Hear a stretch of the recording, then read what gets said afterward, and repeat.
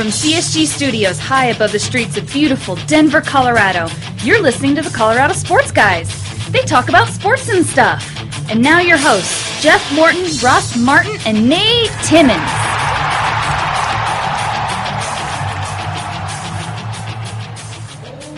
What's up, everybody out there entangled in the interwebs? We're back at Jake's Sports and Spirits, 3800 Walnut Street. It's Wednesday night. You know what that means down here? Bingo night. I was thinking trivia night, but that's not right. Ross Hipster's Glasses Martin, we sent him to Los Angeles to cover Lakers Media Day. He has not made it back yet, so we'll get a report from him hopefully next week. With me as always, though, making his way all the way down here from Thornton, the king himself, Jeff Morton. What's up, everybody? Ross, if you're listening, I was listening to some of our old podcasts, and there's one where you're rapping right at the beginning of one, and it's amazing. You should go listen to that one again. He has some flow. Yeah, it was a very poor impression of More Money, More Problems, but yeah, very good. Continue on there. Very good. And that's all I wanted to say, literally. Yeah, there you go. That's would you like me to stop talking? Should I go into the other stuff now? No. Okay. No. Okay. Joining us tonight, we have Harrison Wynn from bsndenver.com. Harrison, thanks for being here, man. Thanks for having me, guys. I'm actually really happy you had me on after Christopher Dempsey and Matt Moore. It's going to be really easy to follow them, all their rumors and hot takes. Definitely. Real simple. And also joining us is Adam Mares from denverstiffs.com, Nylon Calculus, and HP Basketball. I'm so happy that you got that right for the first time in your life. Was that right? That was impressive, man. Wow. It is impressive, but less impressive is that you introduced BSN before Denver Stiffs. What is this? I want to get a round of applause for my pronunciation of Adam's name. It's taken him a year, yeah, but he finally got it. Those Rosetta Stone CDs really paid off. It did. Oh, that's a beautiful thing. Well, guys, we have a lot to discuss. There's Nuggets Media Day happened. Training camp has happened, or happening, I guess. Nuggets signed a new player. We'll get into all that, but in the meantime, what have you fine folks been up to the last couple of days, weeks? Anything new? Just been driving down to Colorado Springs, hour and a half each way, and spending more time in the car than actually watching basketball. So it's been a solid week so far. Did you drive today? No, I didn't. So you haven't driven down? I've been passenger both times. He did drive. We met off of I-25 in Arapahoe at a place that apparently Harrison hates. Yes. That we can't talk about on the podcast. What? You can't do that. Yeah. We were going to meet. I met him in the parking lot at Twin Peaks off of Arapahoe and I-25. And Harrison said we can meet there as long as we don't have to go inside. Not a fan. I've never been there, but one of my good buddies told me a story about it once. And it just has totally turned me off from the place. It's like a classy Hooters, except they have a really good TV setup. Apparently, the worst food, the worst service, the worst drinks. So I have zero desire to ever go there. I think the food's actually all right. I've gotten the fish tacos a few times. I ran into Ty Lawson there once. That's not surprising at all. Interesting. Yeah. What, was he hammered? No, I actually didn't see him drink at all. He was drinking waters when I saw him. And that was a couple years ago. He's probably trying to sober up for the drive home, am I right? You know, when you were talking about fish tacos, you just reminded me of that restaurant in Phoenix that I saw called the Pink Taco. It's a popular chain that's been around a little bit. I had no idea. It didn't make me think of tacos, but... Yeah. I've been watching a lot of Shark Tank. I don't know if you guys know this, but season opened, Ashton Kutcher, one of the guest sharks, and he mouthed off to Mr. Wonderful, which I found to be both surprising and terrifying, because Mr. Wonderful is worth like $4.5 billion or something. Isn't Ashton Kutcher like a big investor, though? Didn't he invest in... There's some company he's a part of, right? Vox Media. Is that it? Yes, that's one, so one of he's his my companies. boss. I should probably know that then. Jeez. Sorry about that, boss. I apologize, Mr. Kutcher. I thought he invested in pumpkin futures. Write some larger checks, Kutcher. You cheap bastard. Yeah, actually, what the hell? Out here grinding.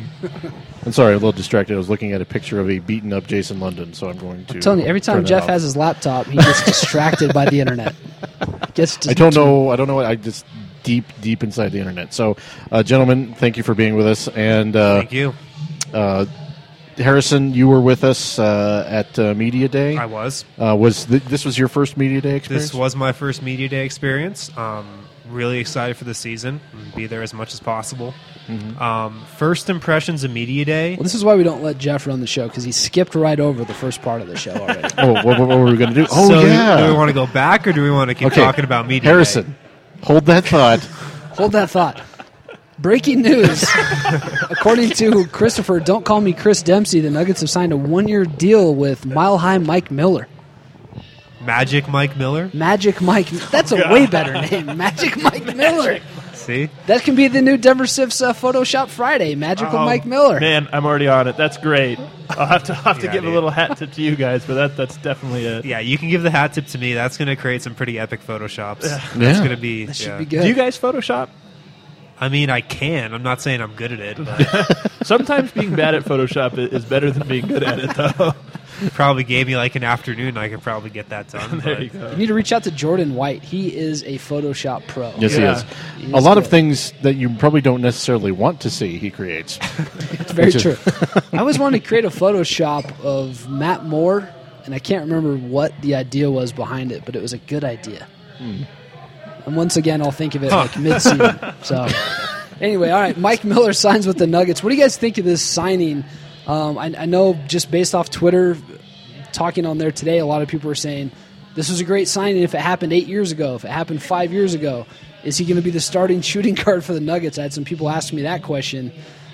I think obviously Mike Miller is signed to be an into-the-bench guy as a an assistant coach of sorts for this team, but what do you guys think of Mike Miller signing with the Nuggets? I mean, my thought is Mike Miller's not signed here to really play. He's signed here to be a mentor. He's signed here to be a coach. He's signed here to be a good example for the younger guys on this roster. And for those reasons, I think it's a slam dunk. The guy they're going to probably have to let go is Eric Green, and frankly, I think you could find 10 guys just as good as Eric Green in the D-League. So I don't think it's a big loss at all, and I'm all for it. Anybody that's played, organized basketball in any kind of competitive setting where you're with a group of guys for a long time knows that it can take one guy that can really change the culture or change the work ethic or just kind of change the way that you go about your business. And I think Mike Miller, there was an awesome article on Grantland about him that just kind of talked about how he can connect with everybody on the team, everybody different walks of life. But then also that he's just the guy that he kind of has that in his brain where he knows when a guy needs to come to the gym early, when he needs to stay late, when he needs to watch some film. So I think, that's the value of Mike Miller, and I think that's incredibly valuable. It's a lot more valuable than what, any other signing or taking a flyer on one of these young guys. I think having him there and pushing guys like Moutier and Barton to stay late and get extra shots up, it's going to be huge. I'm really curious to see what the terms are of this contract. But on its face, it's good. What do you think, Nate? The last I saw, it was a 1-year, $24 million deal. So. Amazing. That's a steal. The Nuggets are all of a sudden in the luxury tax. What do you think of the signing, Nate? I like it. I mean, for the same reason Adam pointed out. I mean, guys that I talked to at Summer League, even dating back to last year when the Nuggets flirted with Mike Miller, and even talking to some of the Nuggets people about Mike Miller, I mean, they're excited for the fact that, he is the guy that comes early, stays late, that he'll, pull guys in and kind of, whisper the secrets of the trade to them. And I don't think you can ever have enough veterans on a team, especially when you have really young guys, that these guys can just hopefully use as a sponge. And we heard it today from Jameer Nelson when I kind of fumbled around and asked him about Moutier, and he said, hey, my job is not to hold Moutier's hand. If he wants to come to me and ask me stuff, that's fine, but I'm not reaching out to him. And to me, Mike Miller, just watching some interviews with him, I haven't ever talked to him before, but he just seems like a guy that might actually go up to guys and say, hey, Will Barton, let's have a 3-point shooting contest after practice. $100 a ball, whoever makes them. I don't know how he operates, but I like it for that regard. If the Nuggets were signing him to be the primary backup or a starter, they're in deep trouble. If he sees the floor a lot this season, they're in even deeper trouble. So I like it for the fact that he is kind of that player-coach role.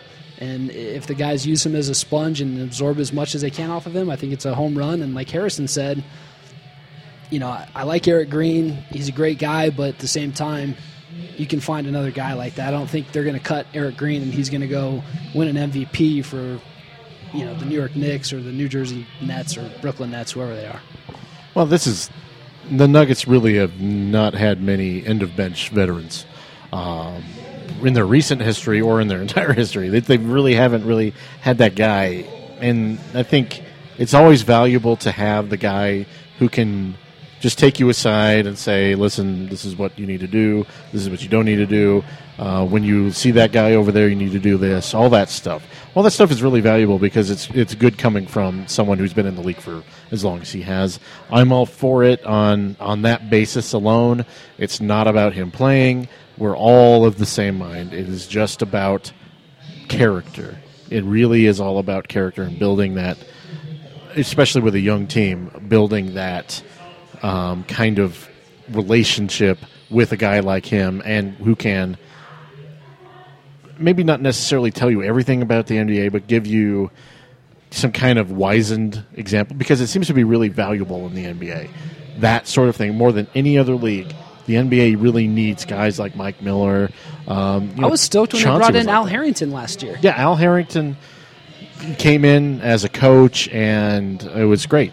I loved it when Al Harrington was here before, but it was good to have that kind of presence on the team, and I'm all for it. And how many times have we heard Conley in the last week or so talk about how habits are formed? You mentioned character, but it's also habits. And he says the first couple years in the league really determine what your work ethic's going to be and what your habits are going to be. So I know this is Conley's way of saying, I know that Mike Miller's a guy that stays late. He comes in early. He just loves to get shooting competitions going. So I know that he really wants to build that habit.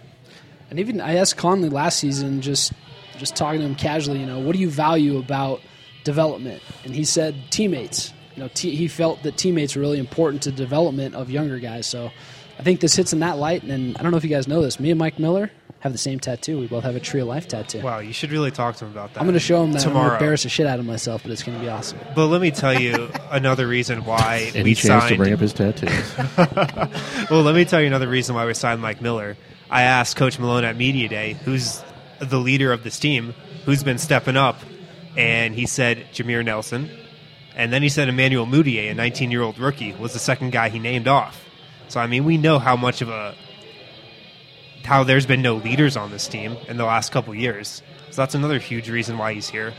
But if you read an overrated, underrated column that Adam wrote the other day, leadership, talking about it, overrated, I believe. No, that's definitely not the takeaway. And not actually, exactly. I want to say this about leadership because I do find it. I'm no leadership guru here, but I think Jameer really downplayed the leadership questions that were asked to him. Right, and he said, if Mudiay wants to come to me, I'll go. And I think we have this vision of leadership in sports where we project onto players that they're like standing on the aircraft hangar and we're giving this speech and all of a sudden everybody's fired up and jumping twice high. Leadership is really 364 days out of the year. It's a lot more boring and dull, and it's just showing up early and like I said, teaching habits and pushing guys and that kind of stuff. So it's not always just the rah-rah speeches and jumping through hoops. Well, the important thing to remember is that leadership is generally, in the NBA, it's the guy that allows the coach to coach. Tim Duncan, the reason the Spurs work is because Tim Duncan allows Greg Popovich to be Greg Popovich. 100%. Great point. If there wasn't a Tim Duncan on that team, Greg Popovich would be a horrible, horrible NBA coach. He'd be Right. fired. Yep. Long ago. That is absolutely 100% the way the NBA works. And there's many different forms of leadership. And I think leadership is a cliche at this point. Yes. It could Especially in As- Denver. That was the yeah. point of Could be. the article. that was the point. And as someone who is a leadership guru, I can speak to this with some authority because I am a horrible leader and no one follows my example. So... Well, I think one leader that I kind of see on the Nuggets, I think leadership takes many forms, like you guys are saying. I even think when Danilo Gallinari, watching him on the sidelines, like when he's on the bench and the Nuggets are up 90-79 or something, and he's standing up and has his arm around his teammates and they're kind of rooting him on. I think Gallo has a lot of unwritten and a lot of unnoticeable leadership qualities that are really going to come out this season. especially now because I feel like this is more Gallo's team than it is anybody else's team at this point. As much as Farid wants to make it his team, as much as the media wants to try to force it onto Moutier, I really feel like Gallinari is the guy that is probably going to go through most of the season unnoticed as a leader of this team. But I think that's also a good thing. I don't think you have to have a guy that, like we've said, that the Denver media anoints as the leader and likes to regurgitate and talk about all the time. So. Yeah, leaders don't have to be, out there and have, go all rah-rah and stuff. They can be more quiet and just set a good example for their guys. I think this was in your podcast with Dempsey. It might not have been, but I think it was, when you guys were talking about how Ty Lawson grew up in a locker room with J.R. Smith, Carmelo Anthony, Kenyon Martin, and it kind of set a tone for how his career would take shape. And now if you look at Emmanuel Moutier and the guys they're surrounding him with in the locker room, Mike Millers, the Jameer Nelsons, I mean, it seems like it could turn out a lot better than Ty Lawson did.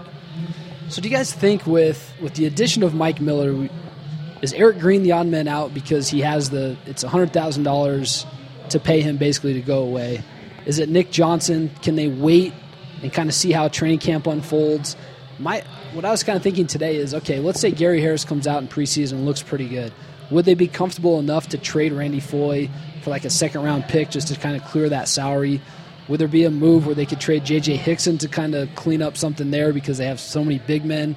Is J.J. an important insurance man? Like, who's the odd man out, and can the Nuggets afford to let this drag out for a while? I think first, I think it's unlikely for that to happen just because of the way the league works, and I don't know if people want to take on Randy Foye, but if it is possible, I don't think it's going to require Gary Harris having a breakout preseason or early part of his season or what have you. I think if there's an opportunity for them to move Foye, possibly even Hickson, they absolutely will go for it, because as much as Foye will be one of the better shooters on the team and one of the more experienced players, he doesn't provide him anything, and he's gone next year no matter what. So I think if they have a chance to do that and they can hang on to Eric Green, they will 100% go for it. And I'm guessing Conley might be working towards that.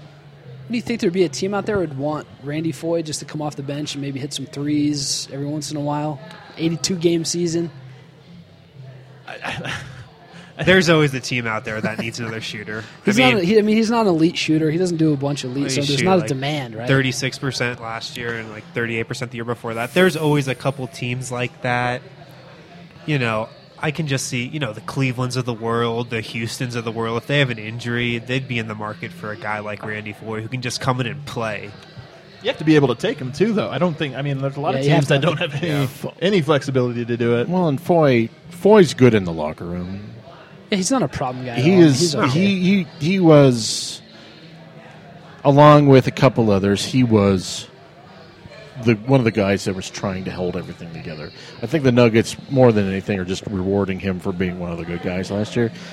But in the grand scheme of things, you don't. Well, I mean, we're hoping Gary Harris suddenly finds his shot. There's a lot of hope there, and then he better hope for it, because this is a big year for him. And I know that this that hinges on Gary Harris making that leap. And that's going to be one of those things that's not going to be able to be proven until well into the year. So I don't see Randy Foye going anywhere, to be honest with you. Really the odd man out is Eric Green. Because, blah, blah, blah, blah. Nick Johnson's contract is guaranteed.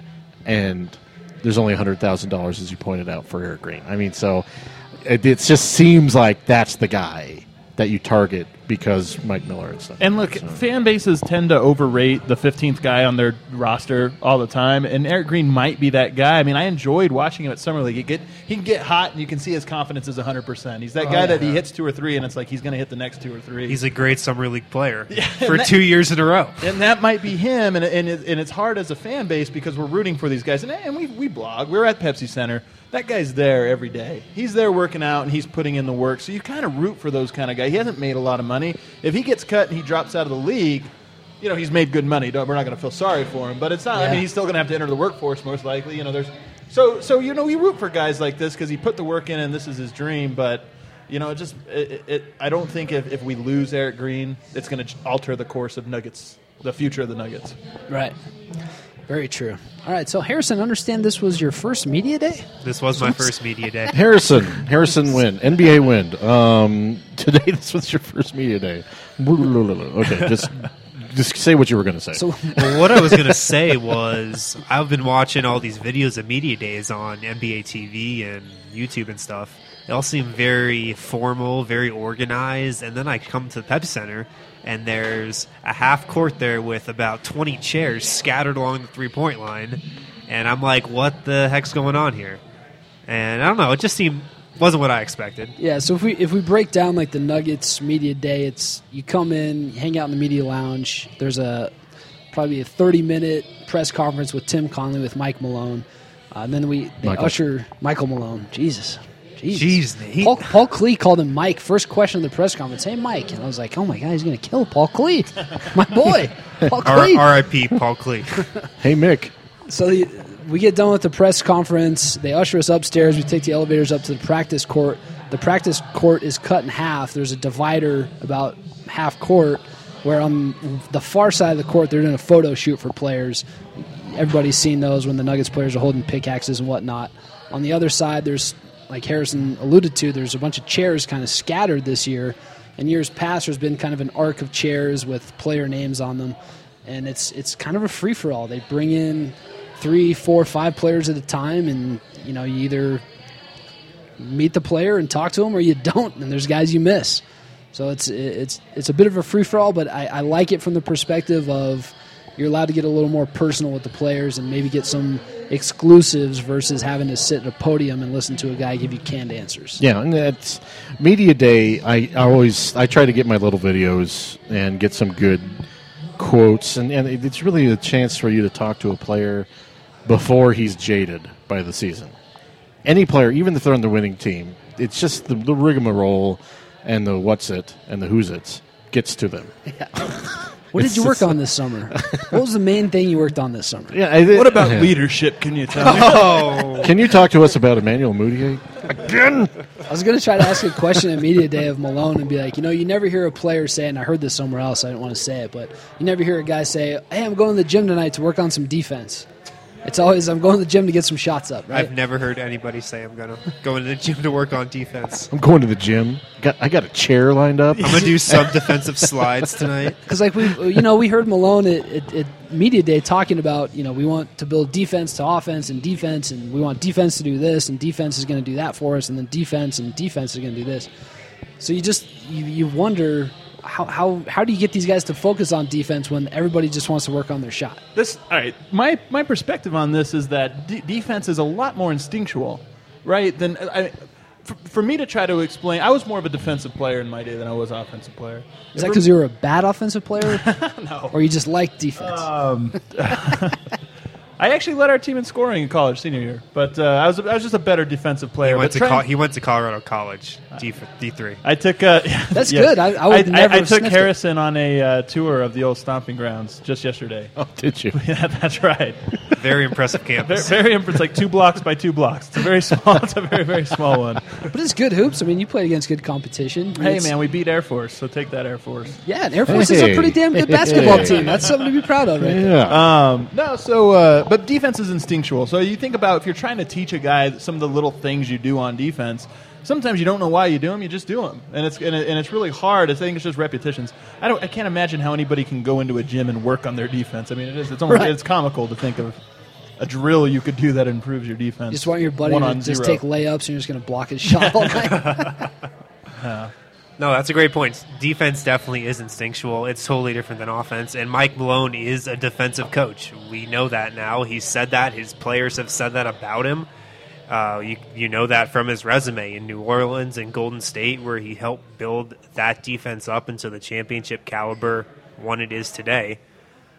So that's what he's going to bring to the table. And I think it's going to have some really interesting storylines with some of the players on this roster if they're going to really buy into what he's selling. I cut a really good video with Malone when he was with the Kings. There was a YouTube video where he talks about somebody asked him, how are you going to make the Sacramento defense good? They don't have good defensive players. And he alluded to, you really just have to try on defense. If you can get guys to buy into your system and try, and if you have the right system in place and those guys buy into it, That's how you become a good. You can be a good defensive team without having good individual defensive players. And that's exactly what was so impressive to me in the press conference, because I asked him. It wasn't a complicated question I asked him in the press conference, but it was one where it wasn't so much the answer that he had, but really how he thought about the question. And what he said was, I asked him about fouling, and what he said was that it's important for him to explain to the players why fouling hurts your defense and your offense. And I think that's the key thing, because, look, it's all good in theory. I don't know if this is actually applicable to NBA players that are making millions of dollars, but it does make sense to say, it's not just telling guys, do this, do that, do this, but trying to explain why we're doing that. And I think for me personally as a player, that would be very helpful. So I'm hopeful and optimistic it will be for NBA players as well. Well, I've always thought that defense was effort, offense was planning. And one of the reasons defensive teams don't end up being a great offensive team is because you exert more energy on defense because you're always reacting to what the offense is doing. It's a different set of muscles. It's completely different. The Golden State Warriors were able to achieve a certain thing primarily because they had phenomenal shooters. At first in NBA history, I think, that level of shooting on a team. So they were able to play D and trust that someone's going to be able to shoot. By and large, most defensive teams, quote-unquote, are kind of grindy teams because you really exert a lot of energy defending the way you want to defend. It's going to be interesting for me to see how Michael Malone transitions this into, he keeps saying, running off of this. So it's going to be interesting to see if he's able to make a defensive team that doesn't have phenomenal shooters still be able to run. Just kind of fit perfectly with this sound clip. Wow, did we set that up or what? That was just Jeff being a freaking pro at this. I'm gonna play a little sound now from Michael Malone today. I asked him about, do you have to practice being a run and gun team and being a up and down team? And this was his response, and particularly to start, about being a run and gun team. Jesus' name. I've never said I want to be a run and gun team.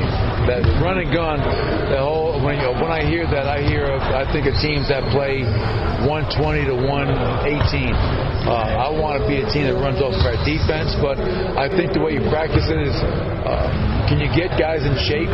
That's number one, because if you're not in shape, you can't run consistently. The great running teams run for 4 quarters, and then we have to practice how we want to play. But to my point about not being a run and gun team, we're going to work on our defense and run off of our defense. Work on our outlet passes, making sure our outlet passes up the floor with momentum, getting our wings running for layups, if not getting all the way flat to the corner, and getting our bigs running. So it's just a matter of repetition. But the big thing for me is I don't want to run off of makes. I want to run off of misses, which means that we're defending at a high level. Boom, Michael Malone. Michael Malone. They're like that clip because it sounds like AM radio. It sounds like the old Nuggets broadcasts where you could hear the balls bouncing in the back. Balls bouncing in the background. It proves that we were actually at training. It does. It does. This is man on the street stuff. It's interesting. I still am a Malone skeptic, insofar as I'm not entirely sure he will be able to translate his approach to the roster he has. Still remains to be seen. He's saying the right things, but I'm really curious because when he starts comparing Yusuf Nurkic to DeMarcus Cousins, and then he says Gallo can play the 4, and then I keep thinking, well, he posted up Rudy Gay in the 4 slot constantly in Sacramento.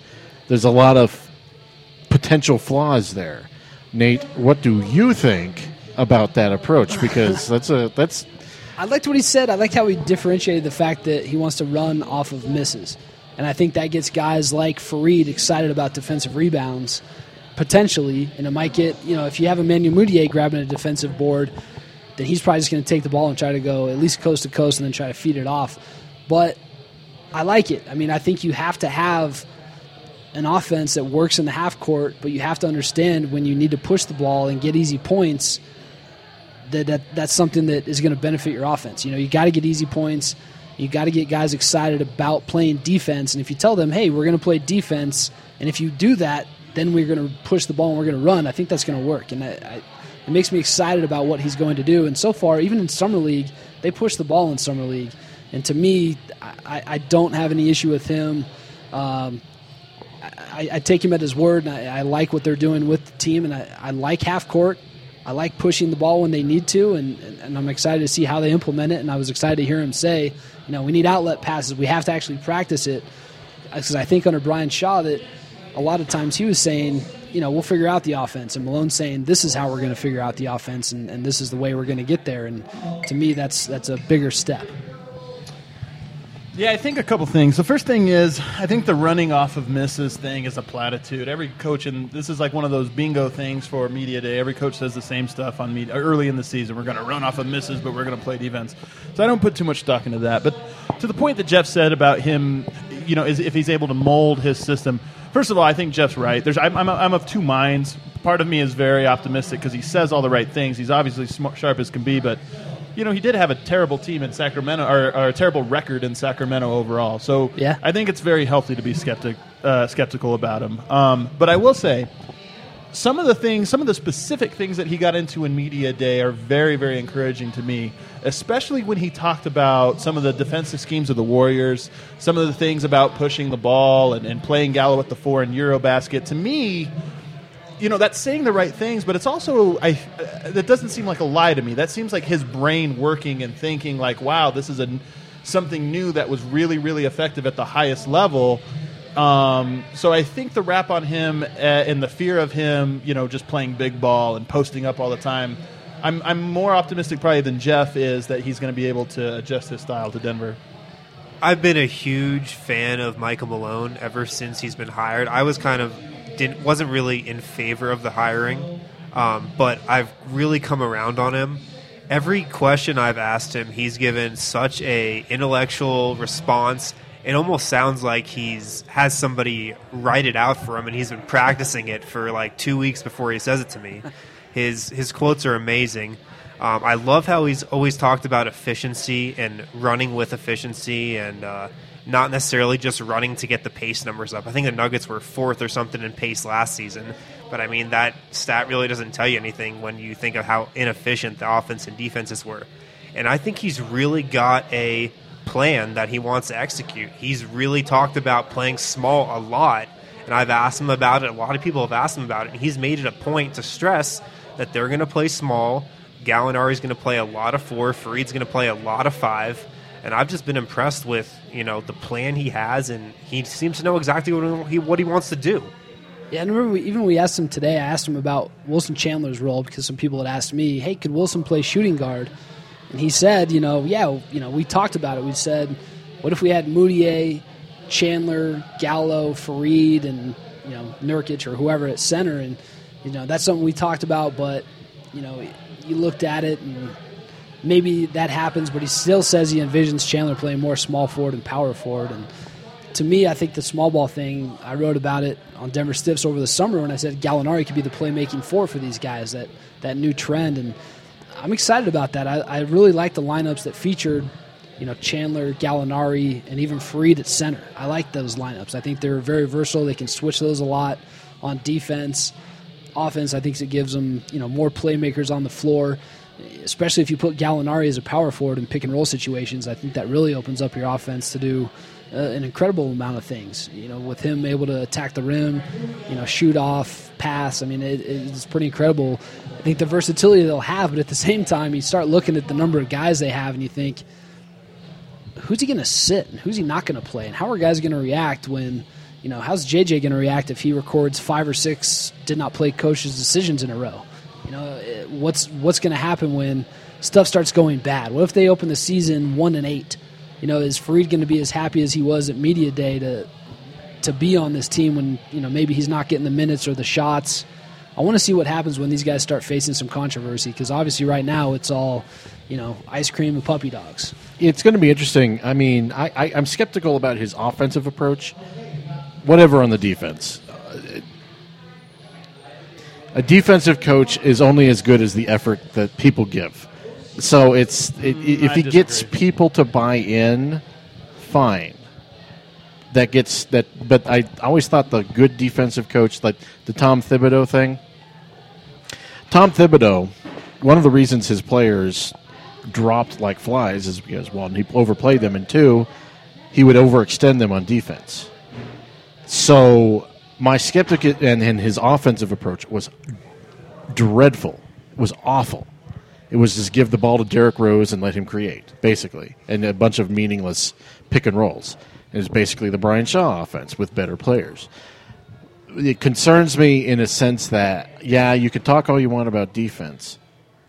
Fine, people will execute on defense. But if you don't have a logical offensive approach that feeds into your defense, I don't think the two things can mesh. And I think there's a lot of hypotheticals right now based on nothing with Malone because we only have his time in Sacramento to go on. People are like, no, he'll be fine. Really? I mean, I would.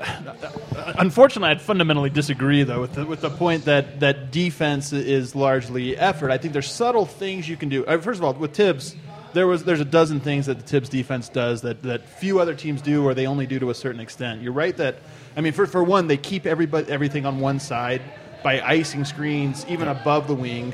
They bring the help side defender on the weak side all the way across the paint so that they'll have, a lot of times, 4 defenders on the strong side of the ball. So I think there's things like that you can do. One example, and one of the reasons I asked Malone this question at Media Day was because he talks about turning defense into offense. And one thing you can do in that regard is you can gamble a little bit. And one of the ways you gamble is by sending your big guys out to trap screens. And when the ball goes out to the wing, you send the guy that's defending the screener, you send him to trap, and you give up a lot of layups and things, when you play that way. But you also get a lot of steals and a lot of fast breaks. So I do think little differences in the defensive scheme can have big impacts, not just effort. I wonder if he'll have a defense that is risky like that, because it seemed like Shaw did not want to give up layups.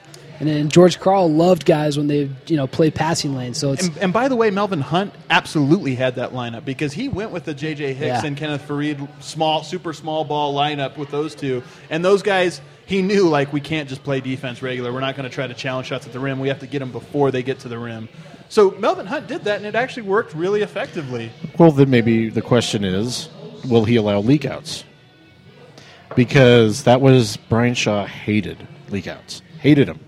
Malone's going to hate them as well. Well, even Malone's saying, though, saying that you have to have these outlet passes where you have guys moving it up the floor, and that you have to have a leak out to a sense. And that's if your defense is going to even the Golden State Warriors have leak outs. If you're going to be on a break, you have to have someone ahead of the break. And if you're going to be doing outlet passes, you're going to have to be in a sense, you're going to have that risk a 4-on-5. The thing I'm worried about when we're talking about turning defense into offense is what do bad teams do in terms of pushing the ball? They slow down the pace. They limit the number of possessions. So part of me is worried that when the Nuggets fall behind and when we don't get off to a good start, we're going to try to limit possessions. He's going to try to slow the ball down a little and try to keep games close that way. That's a part that kind of concerns me because he definitely did that in Sacramento a lot. But they don't have anybody that they can really slow the offense down for. It doesn't matter. I see what Harrison's point is actually a really good one because he has to have the front office's support because he needs to. Because you're right. This is what the Cavs did to stay close in the finals, right? They weren't neck and neck with the Warriors. They just cut 20 possessions off the game. Right. So Malone could theoretically say, like, oh, we're 2-10 to start the year. We got to really slow things down so we're not losing by 15 points every game. And I hope that the front office, and I don't know what kind of faith you guys have in the front office to do this kind of thing, but I hope the front office says, you know what, you have this whole year to establish a culture and a style and principles. I don't care if we're winning by 15. If that's the style we're supposed to be playing, build towards it. Well, I felt pretty comfortable in the fact that when kind of pushed on Media Day to say, what are your expectations, that Tim Conley said a few times, we don't have expectations. We're not putting a win total on this. We're not, and to me that kind of says, without saying it, we're going to let Malone, he has some leeway. Tim Conley, I am sure, is 100% on board. He's probably not the one that needs to worry about it. And if Tim Conley gets pressure from above, then is Tim Conley still on board with us losing by 15 points? Right. Then Tim Conley might be saying, you know, if he's worried about his job, and I'm not. This isn't a critique of him. This is just how it works when you're trying to save your job. You might have to say, let's slow. You might meddle because he's in a contract season, right? Yep, Right. absolutely. If he's not doing what his owner wants or what, because ultimately it's the owner that's having to pay for whatever losses the team is going to face at the end of the season. So, And yes, they are rebuilding, but we heard Malone say it, we heard Conley say it. The Nuggets aren't rebuilding. They want to get that out there and make that very clear that the Nuggets aren't rebuilding. They want to be competitive this year. sell tickets, right? Well, I mean, It's- the Nuggets, as long as the Cronkies are owning them, will never intentionally field a bad team, Except at the end of the year last year. except for the end of the year. But that was 20 games. Everyone had checked out by the time the Nuggets got to the end of the year. But in pulling a Philly, the Nuggets will never do that. and I thought, go ahead, Adam. I was just going to say, and I understand it from an ownership standpoint in that we've had 2 terrible years. Interest in the Nuggets is pretty low compared to what it's been for the last decade. So I get it's a very tough sell if it's your billions of dollars on the line saying, we need 3 years to establish this style that may or may not work. Yeah. So it's not as black and white as maybe our job makes it seem, but Right.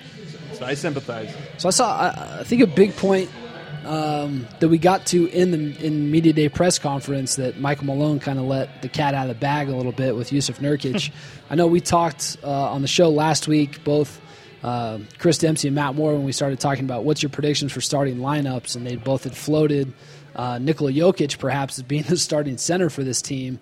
And then, when I asked Malone at the press conference, what are your expectations for Gary Harris, Joffrey Laverne, and Nikola Jokic? He was optimistic about Harris maybe, trying to battle for a starting position. He mentioned Joffrey as perhaps being a guy that could replace Nurkic as a starting center.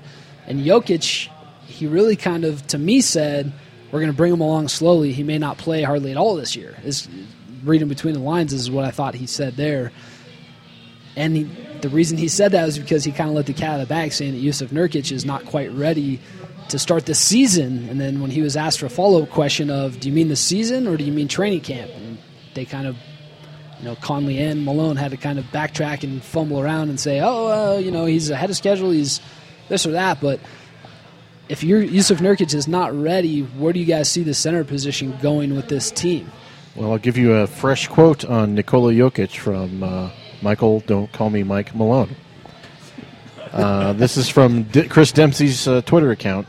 And you guys were there. I'm assuming you heard this too. I'll tell you, Nikola Jokic, he's a young kid, and I'm not saying he's ready, but he does things every practice that make you say, wow, this kid has a chance to be a hell of a player. There's a point where you have a battle between development and winning games. And I don't necessarily think you're going to be sacrificing any further wins by playing Nikola Jokic now, especially with Nurkic out. I don't think it would be because you're stuck between that and J.J. Hickson. I think Joffrey's a better player right now. I think he's a stronger player. I think he's a guy that you can turn to play center. I don't know if he'll do any good, but I think that he's a big body that they might be able to turn to. And I've been impressed with him since I liked him last season a little bit. I liked him in Summer League. I mean, he's not, a top 15 prospect at the center position, but he's interested me enough to where I would rather see him start at center than J.J. Hickson. And I'm not quite sure I want to see Darrell Arthur play center and give up layups every game. Sorry, Matt. Without a rim protector. Yeah, Darrell Arthur at center is kind of scary. I think it's kind of funny that we talk about this whole developing young players and sacrificing wins, because last year I wasn't really covering the team like I am this year, but just from afar, and I would see Randy Foye trot out there for 25, 28 minutes a night and just take away Gary Harris's minutes, and that just killed me.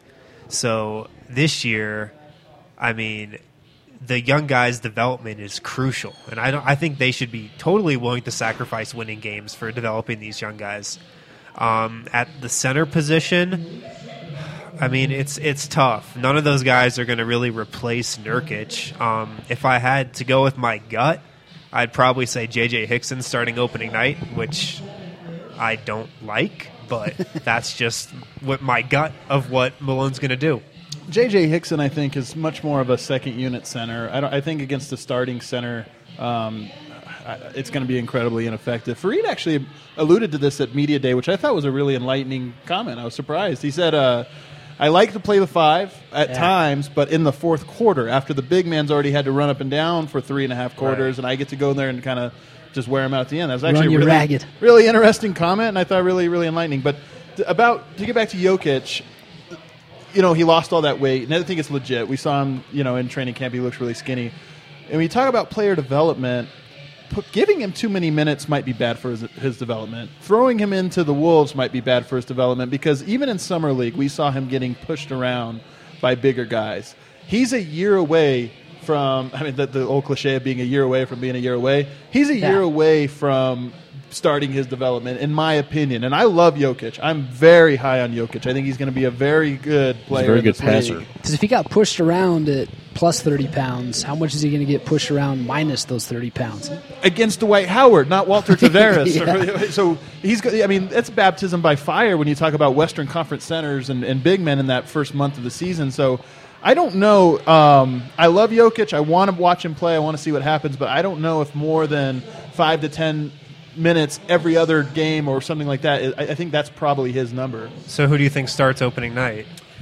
I would think that Darrell Arthur will be a guy that Malone's going to like a lot. I personally like him a lot. He's got a lot of the strength to be able to handle the starting center, the first line of centers. Which who else does? Joffrey does, but I'm much lower on Joffrey than you are, Nate. I think he is what he is, and that's not a very great player. It's a good hustler. I don't think he's a starting caliber player, but I wouldn't mind seeing him fill in injury time. He's Nick Collison. When you talk about starting centers, though, teams game plan for that start. A lot of teams, what they do in the NBA is they game plan the first 3 possessions and maybe the opening strategy, and we'll go from there. If Joffrey is your starting center, everybody's game plan is we're going to destroy Joffrey until they pull him out of there. But if your starting center's Darrell Arthur, that's going to be the same game plan. I disagree. I think. Well, first of all, I think he'll make him work a lot more. But how many teams are going to game plan to like what would the game plan be if it's Joffrey? Is it going to be dump the ball in the post? Teams don't really do that much anymore. They will if it's maybe him. But do you remember what happened to Joffrey and Kenneth Fareed against Donatas Montiunas last year at the Pepsi Center? It was shameful what happened because the whole last quarter of the game they did exactly that, where they just threw the ball into Demo and watched him do little jump hooks or little up and under fakes, and it was embarrassing, to be honest. I think the game went into overtime even, so the Nuggets hung with it. Hey, what's overtime? Yeah, so they hung with it. Destroyed him. I think Demo, I'll have to fact check this, but I think he has 2 career high games. Both came against the Nuggets last year. Well, when you're playing Kenneth Fareed at center, the Nuggets are pretty much screwed at center without Nurkic. Yeah, that's what we've realized through this whole conversation. And that's the funny point actually, because Nurkic is a really good defender, and I think he plays a style of defense that Malone's going to love. They're going to funnel things to him, and he's an intimidating force in there.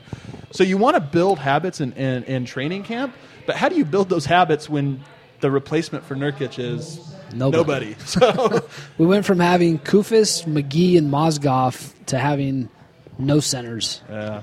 You had Nurkic and nothing. Yeah, Nurkic and it's man. I wish they still had Mozzie here, but Jeff had a video up with Nurkic from Media Day, and he mentioned something in that video, and I don't know if it was just a loss in translation because of a language barrier, but he said it might be a couple of months before he's back.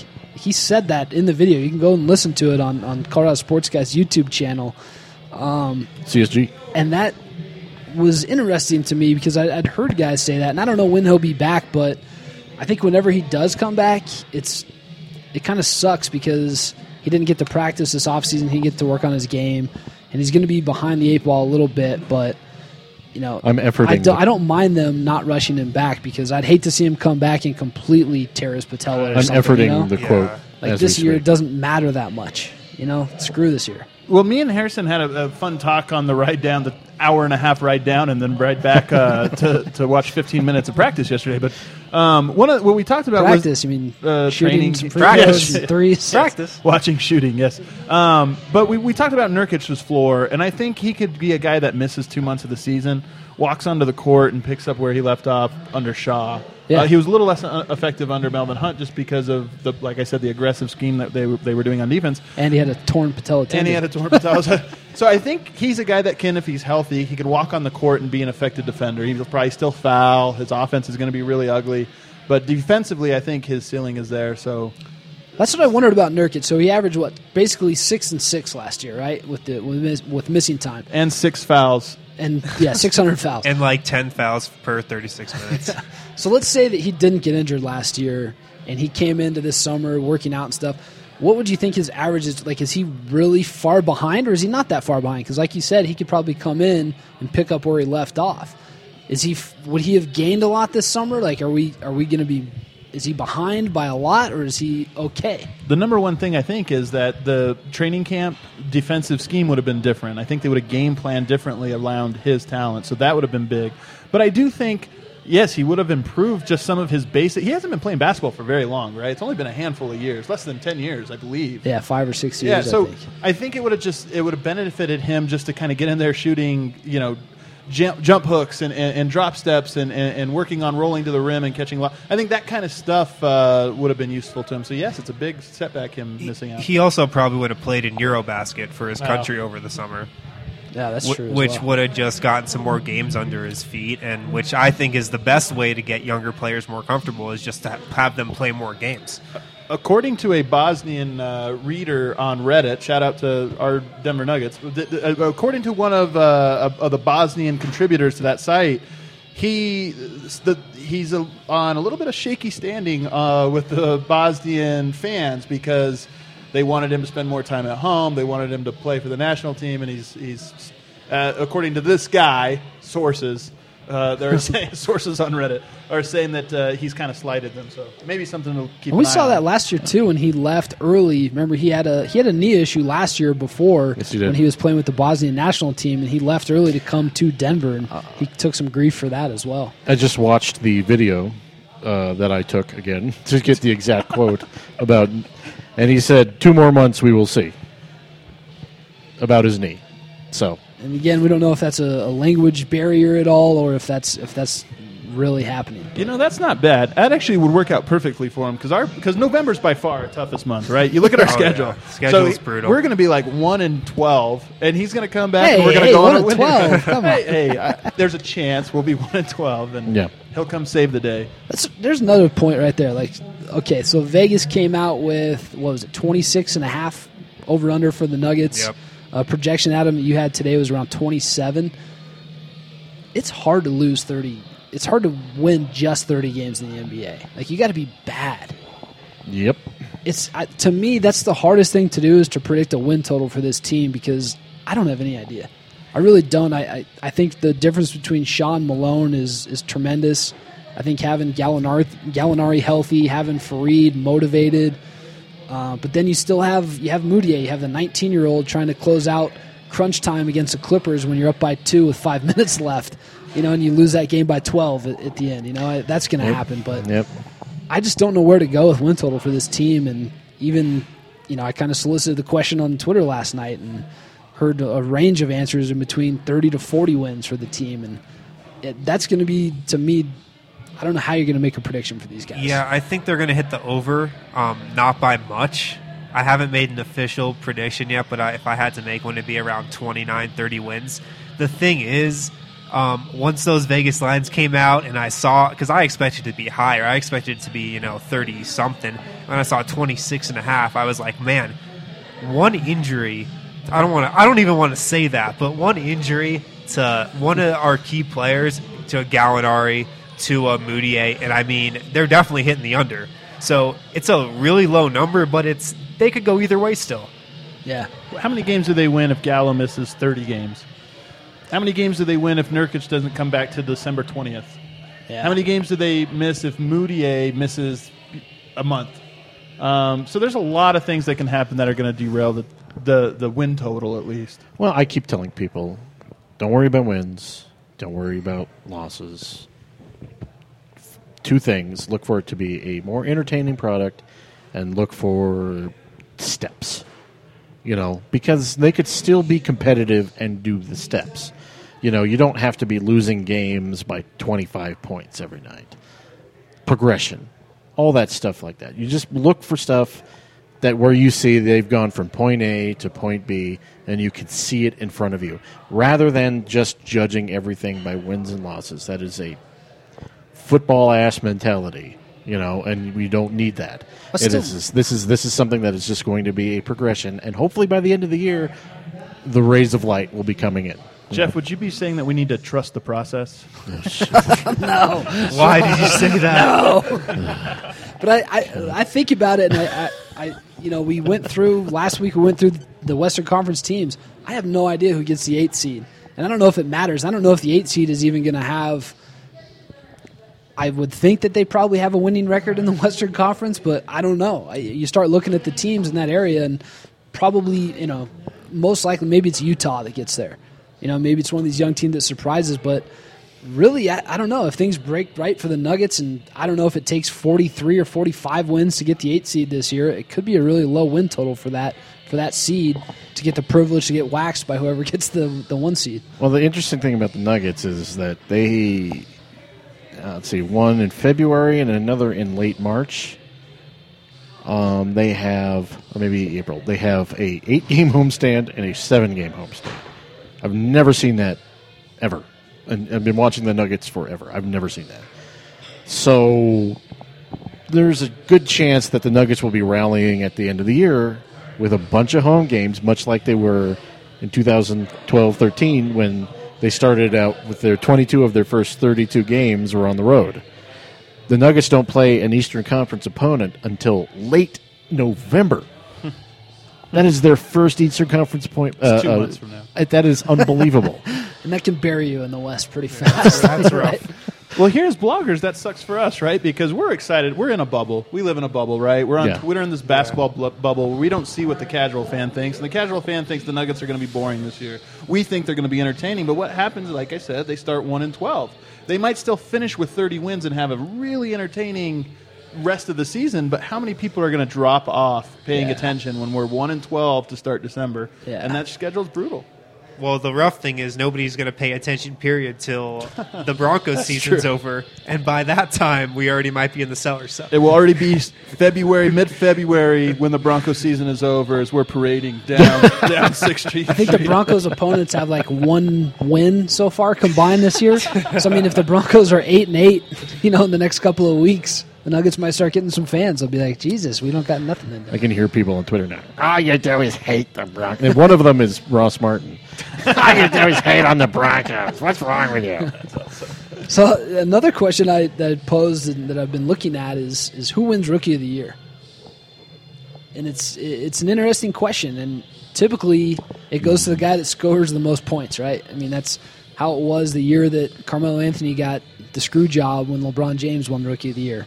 Melo had similar stats. His team made the playoffs. Of course, he had a better supporting cast. But you start looking at, me and Harrison were down in the Springs today, and I pulled up the draft, and we start going through players, and it's like, geez, man, I'm excited about this rookie class. I think there's a ton of great rookies, but I think there's a chance that we might see a different kind of Rookie of the Year. It might not be based off of points per game. 2 words. Dave Franco.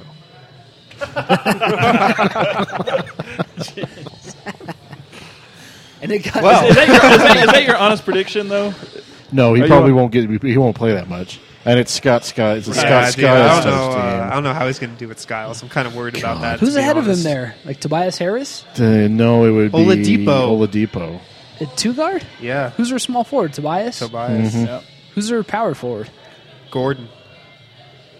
Oh, God, I forgot about Gordon. I forgot he even existed. he I was had going he had a Ben. great He had, signing. he had a forgettable I was year. like, Ben Gordon just signed with Golden State. What are you talking about? He's playing we power saw forward now? we saw him at Summer League, though, and he's taking over for Andre Iguodala as guys whose biceps look like they're flexing, and even when they're not. That guy has the biggest arms. It looks like he's constantly flexing them, but He's just ripped. He's got the Shannon Sharp arms. Yes. But let's go through some of these guys. Let's go back to this Rookie of the Year, because if you're talking about guys who are going to score the most, Russell, Okafor, right? I don't know. Well, you look I at don't know. You I look don't at know the about number that. one pick. You got Karl Anthony Towns, who's going to be sharing shots with Andrew Wiggins, with Zach LaVine, with Andre Miller. But you got Towns. You have D'Angelo Russell, Okafor. You got Porzingis, Hazonia, Willie Cauley-Stein, Moutier, Stanley Johnson, Kaminsky, Justice Winslow, Miles Turner, Devin Booker, Cameron Payne, Oubre. Justin Anderson. Like, who's it going to be? Well, it's funny. Not Oubre. I'm going to throw that up. Yeah, it won't be Uber. We can eliminate Oubre. It's funny that our colleague Matt Moore is convinced that people just overthought themselves on Justice Winslow. And The big stiff, Andrew Feinstein, just walked they by. overthought themselves on Justice Winslow, who, let's face it, had a subpar workout with the Nuggets, and it got all over the web and probably influenced Which was ridiculous. several people's decisions on him. I don't know. I don't think he'll get. I don't know how much chance he'll have in Miami enough to get Rookie of the Year. If I was to place bets, I would say probably any of the. Let's see, who was the first three that was. Towns, Russell, Okafor. Probably, well, not those. Maybe not even those three. Who was not Porzingis? Hazonia, Cauley-Stein, Moutier, Stanley Johnson. I don't know. Maybe Stanley Johnson, because I think he's got the most chance to shine and start. I don't know if he'll start. Who's there in front of him?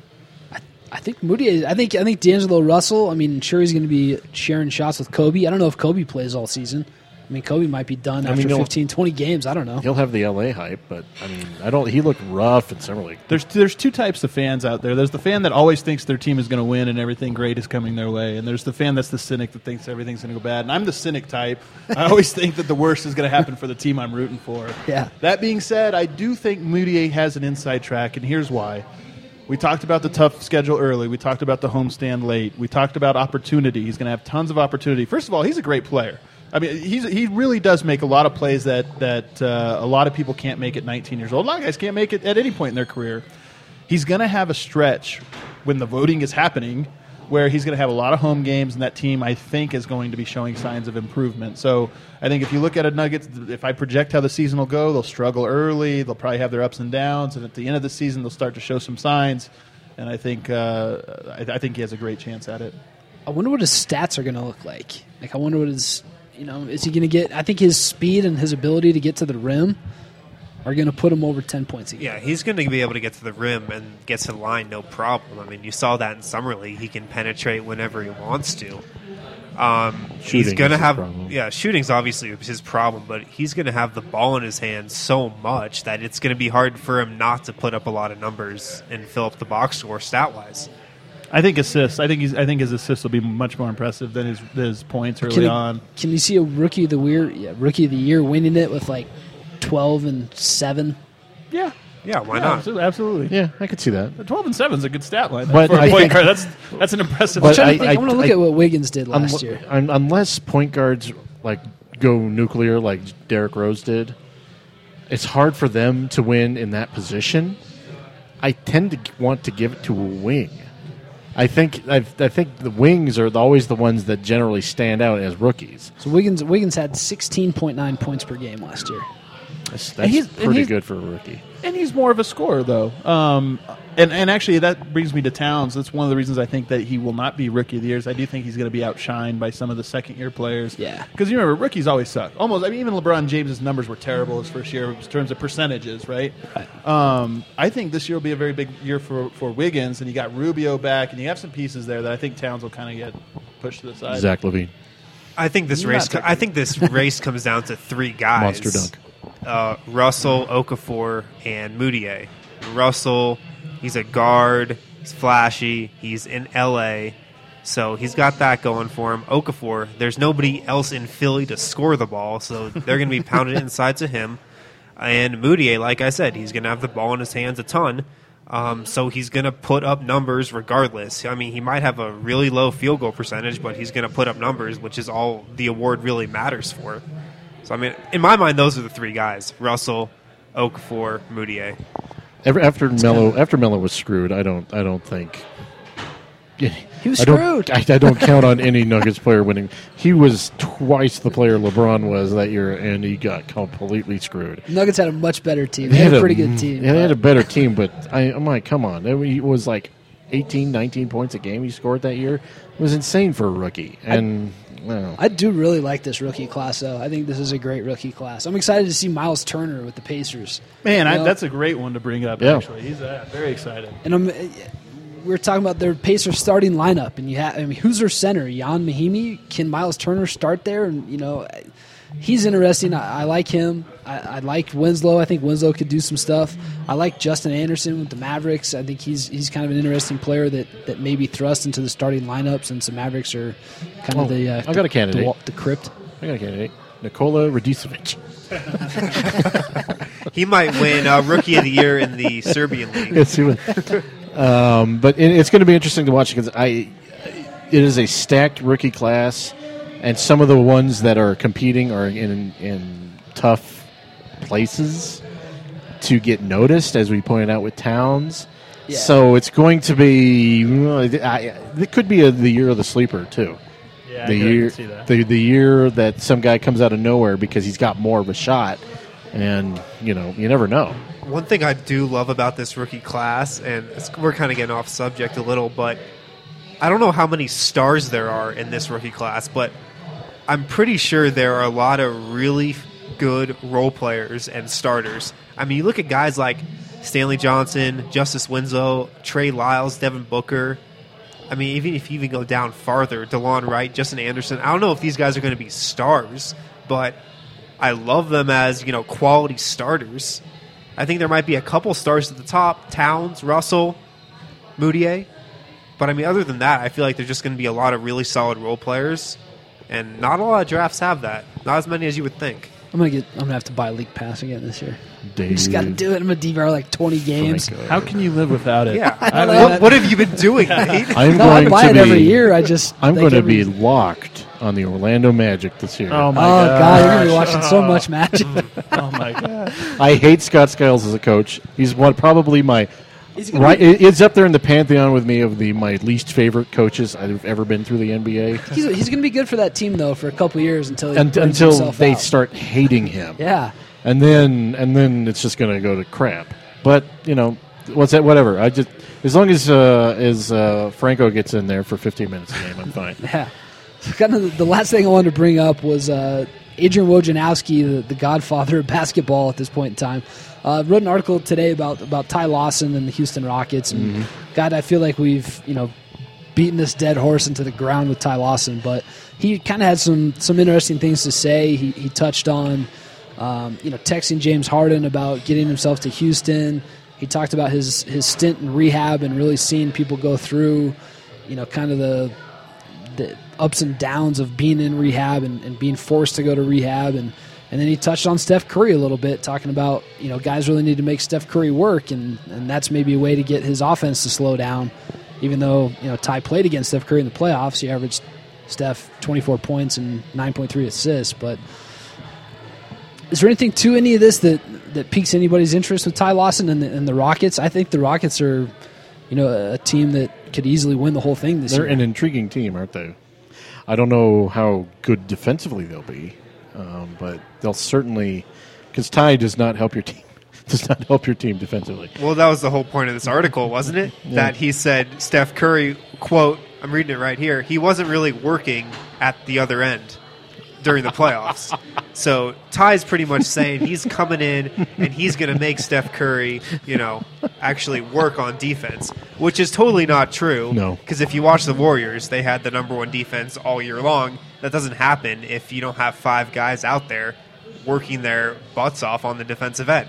And I think Steph had said even last year something that he liked to body Ty Lawson on defense, and he felt he could bother Ty by being physical with him, which is kind of interesting. And I found it. I just saw some people on Twitter saying, "Oh, Ty Lawson, why he's texting guys about getting out of Denver?" And look, players talk to other players. There's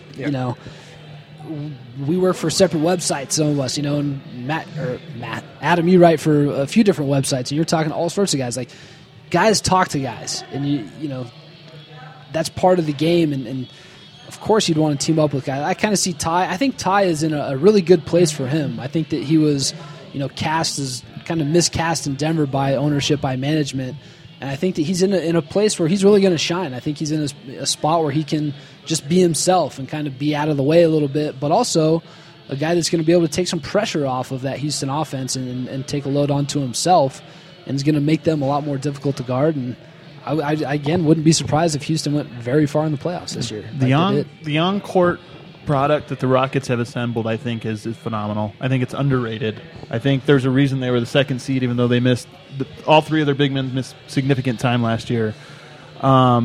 I think Ty Lawson fits very naturally to him. I think defenders at point guard aren't as crucial to your overall team defense as other positions, so I think that might be overblown. So everything about the on-court stuff, and of course I've said this on Twitter a million times, Demo's my boy. I love that dude. I want the Nuggets to get him. The Lithuanian connection, Arturas, Tommy Balsitas, I want them to recruit that guy over here. But that being said, they're kind of the anti-Nuggets. What have we talked about with the Nuggets for the last month?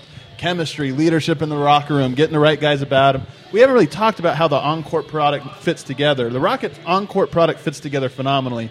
Do you really think that Ty Lawson, Dwight Howard, and James Harden are going to be able to handle whatever terrible thing comes their way in the playoffs where they have to overcome adversity? They did last year, so maybe we're overrating those types of things, but the West is tough, and I just don't think they have the mental toughness to go through 4 series. I think we might be overrating them, but I think it's more important when you're not in the playoffs, like the Nuggets, to have those things than it is if you're the Rockets just on the cusp of it. You can kind of get around not having, you know, the same leadership and, you know, that we've been talking about the Nuggets need to have. That on-court product that the Rockets have, I think, is phenomenal. They have everything. Yeah. You talk about the Warriors and how the Warriors are more so this, but they're very versatile and they can beat you any different way. Cleveland played the opposite style of what the Warriors wanted to do. The Warriors still won. I think the Rockets are this way as well, in that they've got such versatile big men. James Harden can't be guarded. If you screw up a possession for 20 seconds, you give it to him and he's going to score every other time anyway, which is phenomenal, you know, points per possession. So I think that team's underrated actually as an on-court product. It's all about how, you know, the wheels falling off for them, or just not having the mental toughness really to get over the hump. That's kind of what I felt about the Clippers the last couple of years, was that they broke down mentally, and when the game was on the line, they didn't make the plays that were necessary. And I can see that with the Rockets. Well, they definitely did that against the Rockets last year. That was a breakdown. I'll say that when he's talking about guarding Steph, I've talked to Adam about this, and you know, of course, me and my 90s memories, but Mark Jackson, when he was talking about the way he would defend Steph Curry, was very 90s. They would just knock you on your ass, and it would be in there. You could do things to a point guard back then you can't do now. Guarding a point guard is, I mean, not even a point guard, but guarding someone who can shoot like Steph Curry is almost one of the most impossible things you can do now because of the rules and the way he shoots. The combination of the two, I don't know if you can harass Steph Curry enough or make him work on the defensive end enough to compensate for that. I think that's a fallacy because the NBA, you're legislated out of that now. There's no way you can do it. No hand checking, you know. You can't clothesline a guy when he's going up for a layup. Yeah, you can't Anthony Mason someone into the stanchion. You know, it's just one of those things. You can't do that anymore. The hand checking thing is only half the equation, though. The other half is that you can't have a big guy just standing under the hoop waiting for you. Yep. The big guys have to check in and out, and they have to guard shooters now on the perimeter because your center now can hit the. You know, they changed a lot of the defensive rule. You can allow zone defense used to be an automatic illegal defense call. Every time they would be out of even either in the lane, or they would be just guarding a zone and not a player, you would get bam, an illegal defense. You can do that now. You know, that has changed so much of the NBA. It's not the same. That's why big guys don't matter as much anymore. But as far as guarding Steph goes, you can't do it the way people think you can do it anymore. Well, There's other ways to do it. I'll tell you how you have to guard Steph, and the Cavs did this for the first couple games well. The Grizzlies did this for 2 games well. Is you double him, you send a double coming off screens, and you force him to give it up. The problem was the Warriors had such good ball handlers and such good decision makers. He would give it off to Draymond Green, and Draymond Green would be able to drive the ball and make the right decision. So, I mean, they had the right idea, but the Warriors just had so many good role players that any defense you tried to throw at them, they had some counter for it. I'm really excited to see the Warriors this year and just,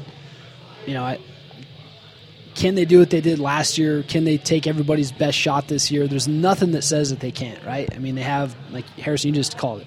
They have the depth, they have the playmakers, they have the ability. And I love seeing teams trying to load up and do it again. You hear that old Pat Riley thing, the theory of wanting more or the greed of wanting more. And you want to see, is Harrison Barnes going to get his new contract? Is he going to be happy if he goes into the season without that contract? And that was a reason why I liked seeing Fareed get his deal last year, because that's something that you take off the plate. It's out of the equation. Can the Warriors handle that adversity that's going to come at them when the Milwaukee Bucks, the Nets, the Nuggets, all these teams are going to give them their best effort because it's the Warriors, it's the champs. Can they repeat and do what they did last year? 2 quick stories about the Warriors. One of them is I think they were down 2-1 in the finals, and there was a story about how Steph Curry went out and hit golf balls at the driving range in between games, just like not a care in the world. And the second one is Ron Adams talking about, somebody asked him after this, after they'd won, they said, "When did you know we had won?" And he said something like, "Game 3." It's like, "You lost that one." "Yeah, but we figured it out in the fourth quarter, and I just knew we had it." It's like that team.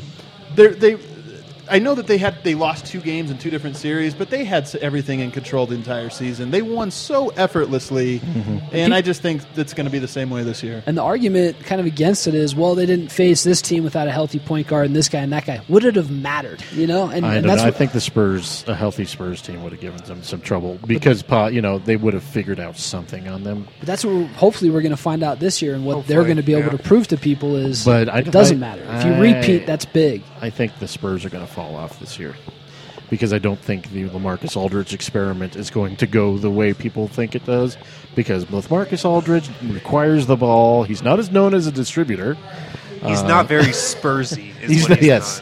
And in order to play the way you need to play with him, you need to do basically a Duncan Robinson thing, which that kind of offense has not been basically valid in the NBA outside of the Grizzlies forever. I want to see the Pelicans get some more help for Anthony Davis too. I'd like to see them be really good. He's going to have his decade. Let's hold it off for like another year or so. It's coming, I mean, don't crown him. I want to see like what team. It's like 21 years old, 22. Yeah, but I want to see those teams, like what team's going to, like the Warriors. They didn't come out of nowhere, but I think the Pelicans might take a big step this year. New coach, opening up the system. I mean, Monty Williams had a pretty pathetic offense last year. They should have been a lot better. Who did they add? They didn't really add man. anybody. They extended Ashik. I don't really know if they did anything else. But re-up, they got everybody. Yeah. So that'll be interesting. But, well, guys, I think we went over just about everything. Final point I wanted to bring up, and I mentioned this the other day. When I left Media Day, typically when we were covering the team, you had the Denver Post, you had the Rocky Mountain News. The Rocky Mountain News fell off, and that was kind of a reason that I wanted to start blogging, was to try to bring more attention to the Nuggets. And I've just found, I think the last few years, there's so much more Nuggets coverage. You can go to a bunch of different websites. You can find podcasts.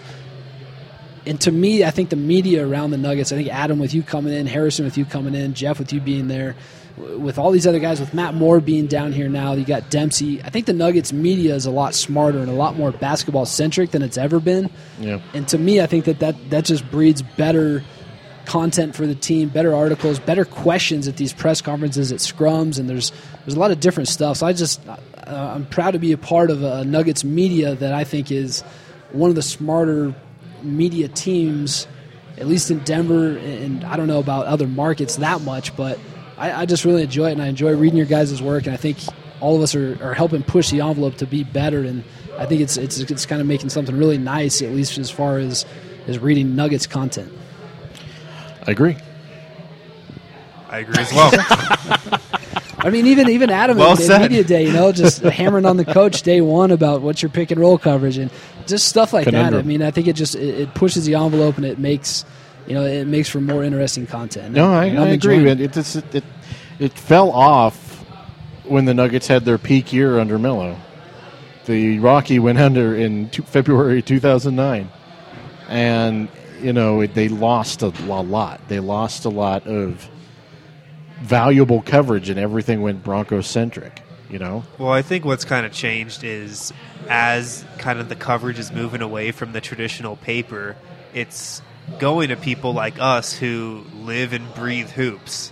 And, we don't have to really worry about what the Broncos are doing or, what our editor tells us to do or what, any other factor that's outside of basketball. We can just focus on basketball and write about what we love to watch. So I think that's where it's really going, and that's why the coverage has gotten so good around here. And I just like being able to go and read niche articles about certain scenarios or certain players or something, and I don't know, it's fun. But Harrison, thanks for joining us, man. We appreciate it. Adam, thank you as well. Thanks for coming down. Jeff, you had to be here. You're part of the podcast. So. Nate, thanks for coming down. You got it. All right, guys. Well, we appreciate it, and we will see everybody next week.